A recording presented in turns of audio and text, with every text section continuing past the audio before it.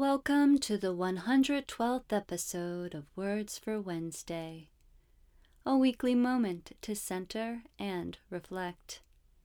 I'm Dara, your disembodied voice and guide. That's what I consider true generosity. You give your all, and yet you always feel as if it costs you nothing. Those are wise words from writer Simone de Beauvoir. Generosity is not about you, though it often gets murky and can be confused as just buying somebody a gift. Often when someone gives, they give what they've decided would be best for the recipient. These issues blur the lines of what is truly generous. If you have friends with kids and babysit for a few hours to give them time to be alone together, that's generosity. Here are a few more examples. Forgive someone you've held a grudge against. Leave an extra large tip. Complete a task for someone who doesn't have the skill to complete it. Teach someone something they want to learn. Donate blood. Look out for impromptu moments where you can be generous, even with strangers, like buying dinner or helping someone with their bags. If you buy a material gift, be sure the recipient truly wants it. Make clear that they have no obligation to keep it, and don't inquire about its use in the future. Generosity has no bounds. It's not only for the material world. There is generosity of spirit and generosity of time. You don't have to be monetarily rich to give.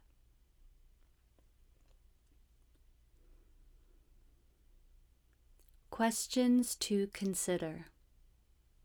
1. How do you define generosity? 2. What is the most generous thing that anyone has done for you? Activity invitation. Do something truly generous for someone. They can be close to you or a complete stranger. Resist any need to receive praise for your action. I'll leave you with a quote from James Baldwin's book, The Fire Next Time. It is rare indeed that people give. Most people guard and keep.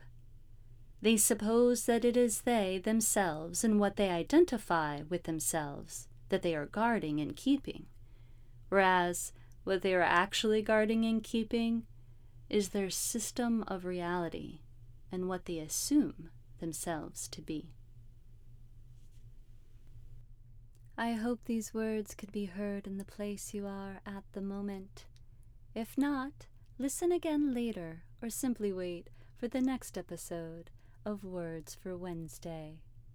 And if you don't want to wait, please join the Less Equals More community. As a minimalist lifestyle coach and professional organizer, I'd love to help you build a more mindful and peaceful life.